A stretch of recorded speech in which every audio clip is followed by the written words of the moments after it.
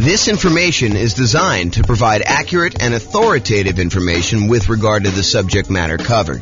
It is offered with the understanding that the presenters are not engaged in rendering legal, accounting, or other professional services. If legal advice or other expert advice is required, the services of a competent professional should be sought.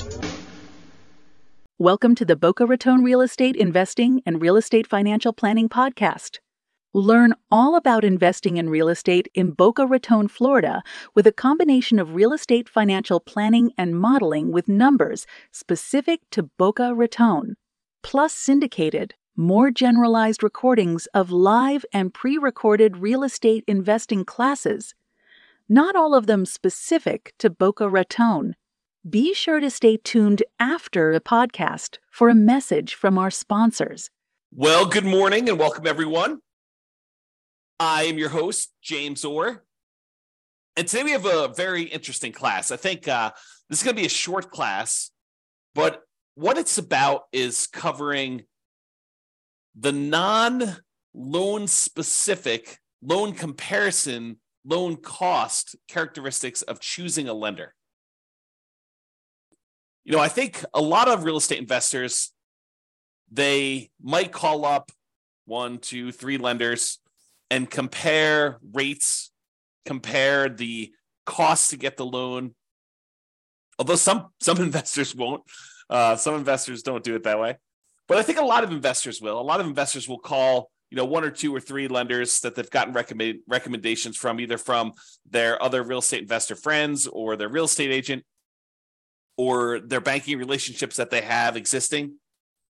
And they will try to get quotes for their lender, and they will compare lenders based on, what interest rate can I get today, and what are the costs associated with getting that loan? Because some of the costs they vary. They're hard to compare, as we will cover in a completely different class where I talk about how do you compare and evaluate different lenders based on these kind of like costs. There's a whole class coming on that. But today it's the opposite of that. It's not the opposite. It's a supplement to that. It is the kind of like non-monetary, non-direct loan comparison attributes for selecting a lender for real estate investors. Because, as you will find out, it's not always exclusively about price. It's not always exclusively about the interest rate. It's not always exclusively about the cost of the lender. There are non-financial selection criteria for choosing a lender to work with as a real estate investor. We'll cover all the financial selection stuff in the class where we talk about how to evaluate mortgages, comparing lenders. I'm not going to go over that today because we'll cover that very specifically. But really, this is stuff like, how do you find a good fit for your dream team? How do you find someone who understands and works with your goals, right? So you don't want to go out there and just choose a lender that has the absolute lowest price. If you need help with someone who's going to sit down with you and make a plan with you and help you understand what it's going to take for you to be able to buy 10 properties or 15 properties over the next whatever time period you're doing it. If you're doing Nomad, if you're trying to buy 10 properties, 1 per year, a lender who's going to sit down with you and work through that math and help you understand debt to income. And is this property going to help you get there, or is it going to really hurt you? Or is it going to limit your ability to buy the next property? Someone who really understands your situation and is willing to assist you as part of your dream team, part of your advisory council. If you think of this as running a real estate investing business, this is sort of like your board of directors, your set of advisors who is assisting you in doing that. So sometimes you'll have 3 lenders that you're considering, and they're all relatively close on price. Maybe they're off by, $500, $1,000, maybe $2,000. And, one of them is just far and away a much better team member. They want to see you be successful. They're like, hey, come on in. Let's go over all your numbers. Let's go over like a plan to get you where you want to be with, the 15 properties or the 20 properties or the 5 properties or 100 doors or whatever it is that you're trying to accomplish. They're on your side. They're part of your team. They want to help you succeed and understand what it's going to take for you to get there financially. You're not just guessing and researching online and trying to like figure out what applies to you and what doesn't apply to you. They're an expert in their getting loans and brokering loans, and they're going to assist you in understanding what you need to do that.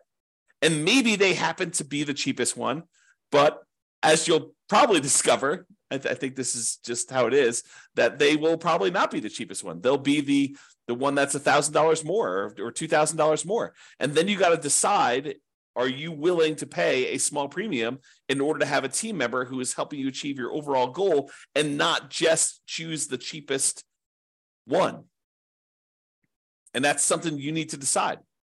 But it's not always about price. It's not always about being the cheapest one. It's not always being about, the other thing. It's sometimes about the value you're getting for paying this person as part of your team. So I think one of the factors, one of the non-financial, non-monetary reasons for selecting a lender is, are they a good advisor as part of your team helping you achieve your specific goals? Do they have expertise in that? Are they willing to sit down with you? Are they willing to help you? Are they willing to work with you in order to achieve your goals?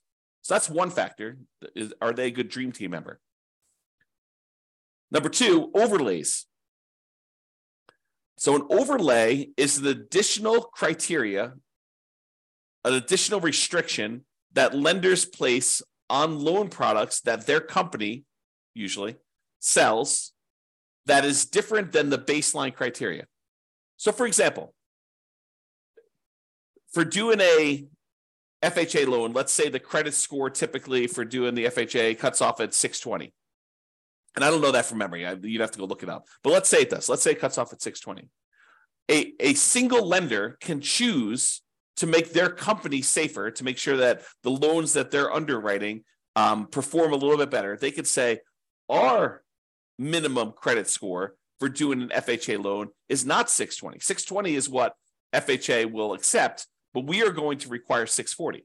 They've added an additional overlay on top of the criteria that FHA has set, and that they're making it a little bit more conservative, a little stricter for you to get that loan.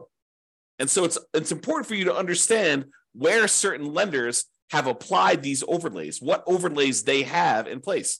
And some lenders really know these, right? They're like, hey, listen, traditionally, if you go straight to FHA or you go to another lender, they're going to say it's 620. For us, it's 640. And they'll tell you up front.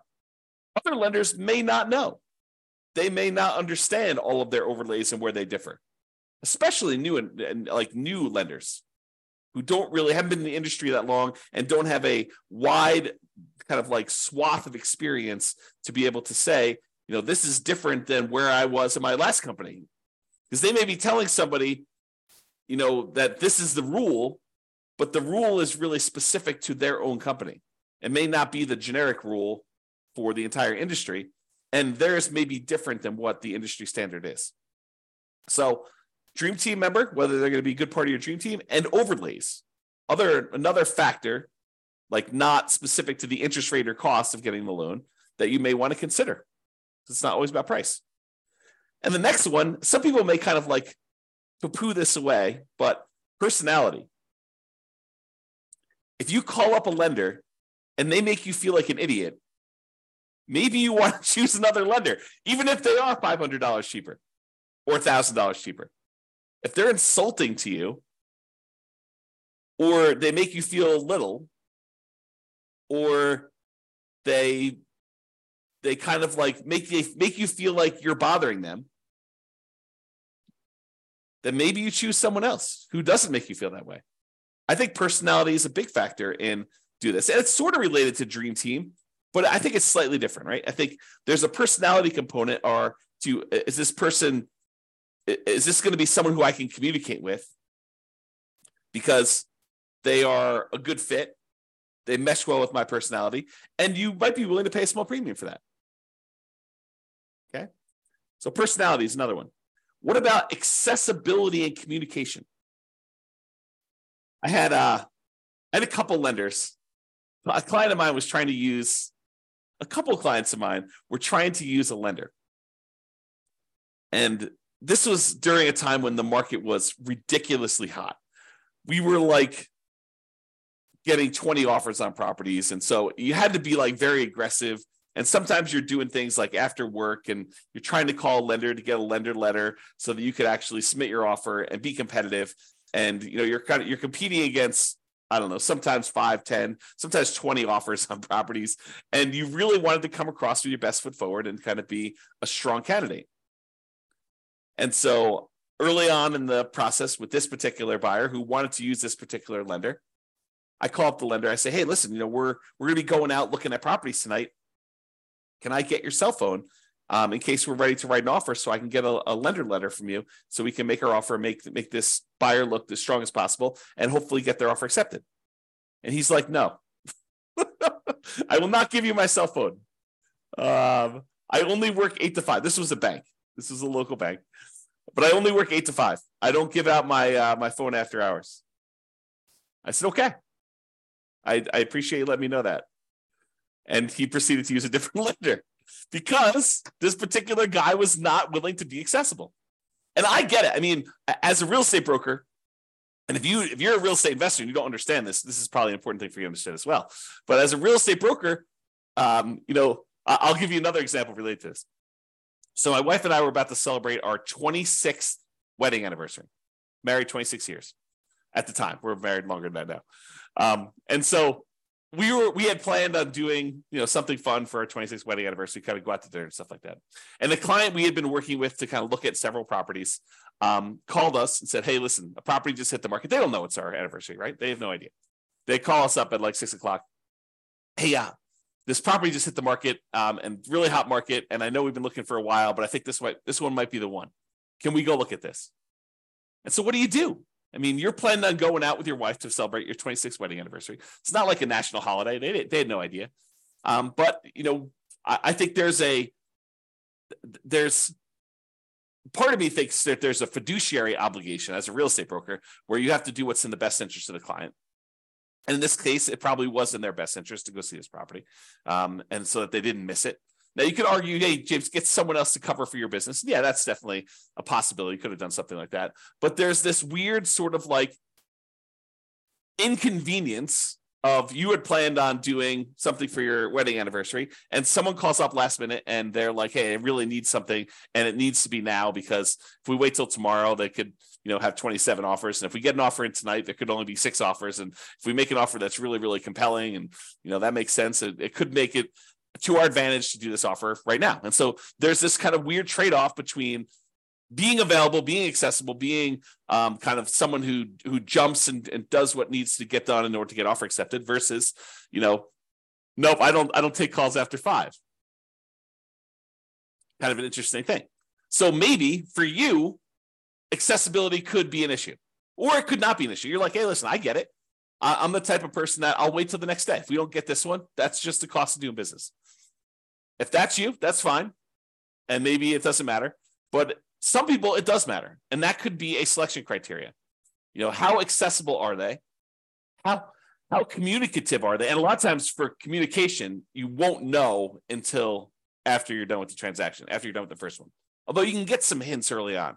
But some people, they're really good at the aggressive follow-up to get the person to say, hey, I'm going to go with you. And then they disappear while you're under contract because they're really, really good at following up with everybody who's calling in, but not really, really good about doing the deal and doing the communication of, okay, this is where you are in underwriting. This is what we still need from you. This is how we need to do this. And some of them kind of refer that out to, their team members. They have their team members calling, and maybe their team members aren't great at communicating, or they're not great at keeping you in the loop and stuff like that. And so, it could just be, that person's really great, but their role is as rainmaker, and their role is not to keep you informed about how the loan is going, or they don't perceive their role as being that. And maybe the company doesn't perceive their role as being that. They're like, hey, listen, your job is to go out there and get business, and then we will take care of them from them. We'll have, we have admin people and underwriting people, and, there'll be other people following up with your guys, but your job is to go and meet people and to bring in new guys.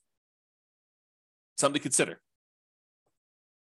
If you're writing an offer, especially like on a weekend, and you need to know from the lender how much can we ask for in seller concessions, because in this particular property, you need to have seller concessions in order to make your numbers work, and you can't get a hold of them, that could be potentially problematic with you getting your offer accepted, because seller concessions could be a factor in whether it makes a deal work or not. And if you don't know the boundary conditions of seller concessions, you weren't planning on doing it, but this property, it really needed to happen, and you're trying to get a hold of a lender on a weekend, and the lender's not around, could be potentially problematic. So That's important to understand. This reminds me, I think we're going to cover this very briefly here in a second, but it reminds me, I'll make this point now. Just because someone is really, really good at explaining to you the loan programs does not mean they're good elsewhere. Someone who has knowledge, and this is more of a generalized thing in life, right? I teach a lot of real estate investor classes. And so when I'm up in front of the room, if I'm really good at presenting class content, which you may or may not think that I am, but if I'm really, really good at presenting class content, people automatically assume that means I'm a good real estate broker, which may not be true. Think about that, right? The skill of being a good stand up in front of the room, class teacher, presenter sort of person does not necessarily mean that I am a good fill out a contract, understand contract law, understand showing properties, be able to get you in there, good negotiator, understanding market stats, although market stats might be part of the presentation skill set, or being able to analyze what the market stats mean. Like the skill sets for those different things, they don't necessarily lead A to B. Because I'm a good presenter does not mean I'm a good real estate broker. Because someone is is good at following up with you in order to get the business does not mean that they will be good at the loan part, that they understand the ins and outs of the loan process, that they understand, just because they understand loans does not necessarily mean that they understand PMI. Just because they understand kind of like generic loan stuff and like what it takes for you to get pre-approved does not necessarily mean that they are going to be good at helping you structure your plan for 20 properties. I don't mean to scare you away. I'm just trying to point out to you the obvious that one skill in one particular area does not make you skillful in others. Now, they tend to correlate. There is a little bit of a correlation, right? Someone has knowledge about, one aspect of doing loans, they might have a higher probability of having expertise in other parts of loans. But use like a sports analogy. Just because someone is a good three-point shooter doesn't mean that they are necessarily, good at defending or good at layups, or just because someone is good at, getting rebounds does not necessarily mean that they're a good three-point shooter or a free throw shooter, right? The different skills. Think of it that way. Okay. So accessibility, communication, and being available to do stuff. And then I have another point here about going above and beyond. So I had a client once where the lender required a second appraisal late in the game. Not the mortgage broker, but the person that they were brokering the loan to, the actual lender, the one that was going to provide the money. They were actually requiring late in the game a second appraisal. And I think part of it was because the first appraisal, there weren't a lot of really good comps, and they wanted a second opinion on this. And this was a really good client who had bought a lot of properties with me, and this particular lender was trying to make a good impression, and they really wanted future business from this particular person because they suspected, and they were right in suspecting, that this person was going to go on and do multiple loans in the future. And so there was going to be an extra, in this case, $2,000 cost to have this second appraisal done. And the mortgage broker ate that $2,000 cost. They paid it. Not the buyer, the lender, the broker, the mortgage broker themselves actually paid the $2,000 for the second appraisal. Now, if you're choosing the cheapest option, is the lender going to do that? Probably not. Probably not. Okay. So you probably don't get that with the cheapest lender. So that's something to consider. Now, it is important to understand this. Lender programs vary. Just because one lender you talk to says it can't be done, it doesn't necessarily mean that it can't be done universally. It may mean that they're not aware that it can be done or how to do it, or that there are options for doing it. It just means that that particular lender tells you, no, we can't do this. Different lenders have different loan programs, in case you did not know that. So not every lender has every loan program. Not every lender has certain loan programs that other lenders have. Different lenders look at things differently and may be willing to do something that other lenders won't. There are guidelines for qualifying for these loans, but sometimes interpreting those guidelines varies a little bit from lender to lender from time to time. There's some that are universally I would say that, like 99.9% of the guys, they're saying, yeah, this is how that goes. But there are occasionally somebody who interprets something differently. And it may be interpreted in your favor, or it may be interpreted not in your favor. And you may be required to go look for another lender, or you may be incentivized to use that lender repeatedly. Different lenders, as I pointed out, have different knowledge levels. Not every lender is an A+ lender. Not every lender is an F- lender. Just like there are good attorneys and bad attorneys, and good real estate agents and bad real estate agents, and good priests and bad priests, and good football players and bad football players, there's a range of skill levels out there, and you should realize that that does apply to lenders. Some of them really know their stuff and are awesome to work with. Some of them are brand new and they're super sincere and they really want to do a good job, but they just don't have the knowledge level yet. And you may be still willing to work with them and just kind of realize that they are new. And they may ultimately be amazing members of your team. Or they may not be. They may be out of the business in 3 months and, you're part of the wake of disaster that was left over, all the carnage from their 3 months in the business, right? You just don't know. So when I talk about lender programs in the future, and when I talk about all the different programs and stuff like that, what I'm talking about is primarily what most lenders will do. There probably are some loans that I'm not covering because I don't know much about them. Just like some lenders don't know about some loan programs. I have blind spots as well. Okay? So, in conclusion, if you need a specific loan, select the lender that offers that loan. Don't say, oh, my selection criteria is this, but then I only have one lender that's willing to do this particular loan program. You got to go with that lender, right? So I think that trumps a lot of different things. However, if several lenders offer that loan, you'll want to select the lender for your dream team. And comparing interest rates and costs to get the loan, they matter totally. And we're going to cover that in a separate class. It's that important. There's kind of like a separate class of how do you compare loan A to loan B to loan C, especially when they don't all call everything the same. And sometimes they have different interest rates with different costs. And how do you actually do that analysis? So we've got a whole separate class coming on that. But there are other non-financial aspects to considering a lender, and that's what we hopefully covered today to give you some insight as to some other things you'll want to consider. And if you have some other ones, maybe point out to me some ones that you have that might be good there too. That's all I got for you. This has been James Orr. Hope you have a great day. Bye-bye for now. With home prices up, mortgage interest rates up, and rents up but not quite enough to counteract the higher prices and interest rates, cash flow on rental properties in Boca Raton is harder than ever. Book a call with the Real Estate Financial Planner to apply our proprietary 88 strategies to improve cash flow on your rentals. See the show notes for a link to schedule your call and improve your cash flow today. If you're a real estate agent, lender, or professional in Boca Raton that wants to help our real estate investor listeners, consider reaching out to learn about collaboration opportunities with this podcast. We'd love to add more value to our listeners by having you assist our investors buy, sell, and finance their real estate investments. See the show notes to schedule a call to discuss collaboration opportunities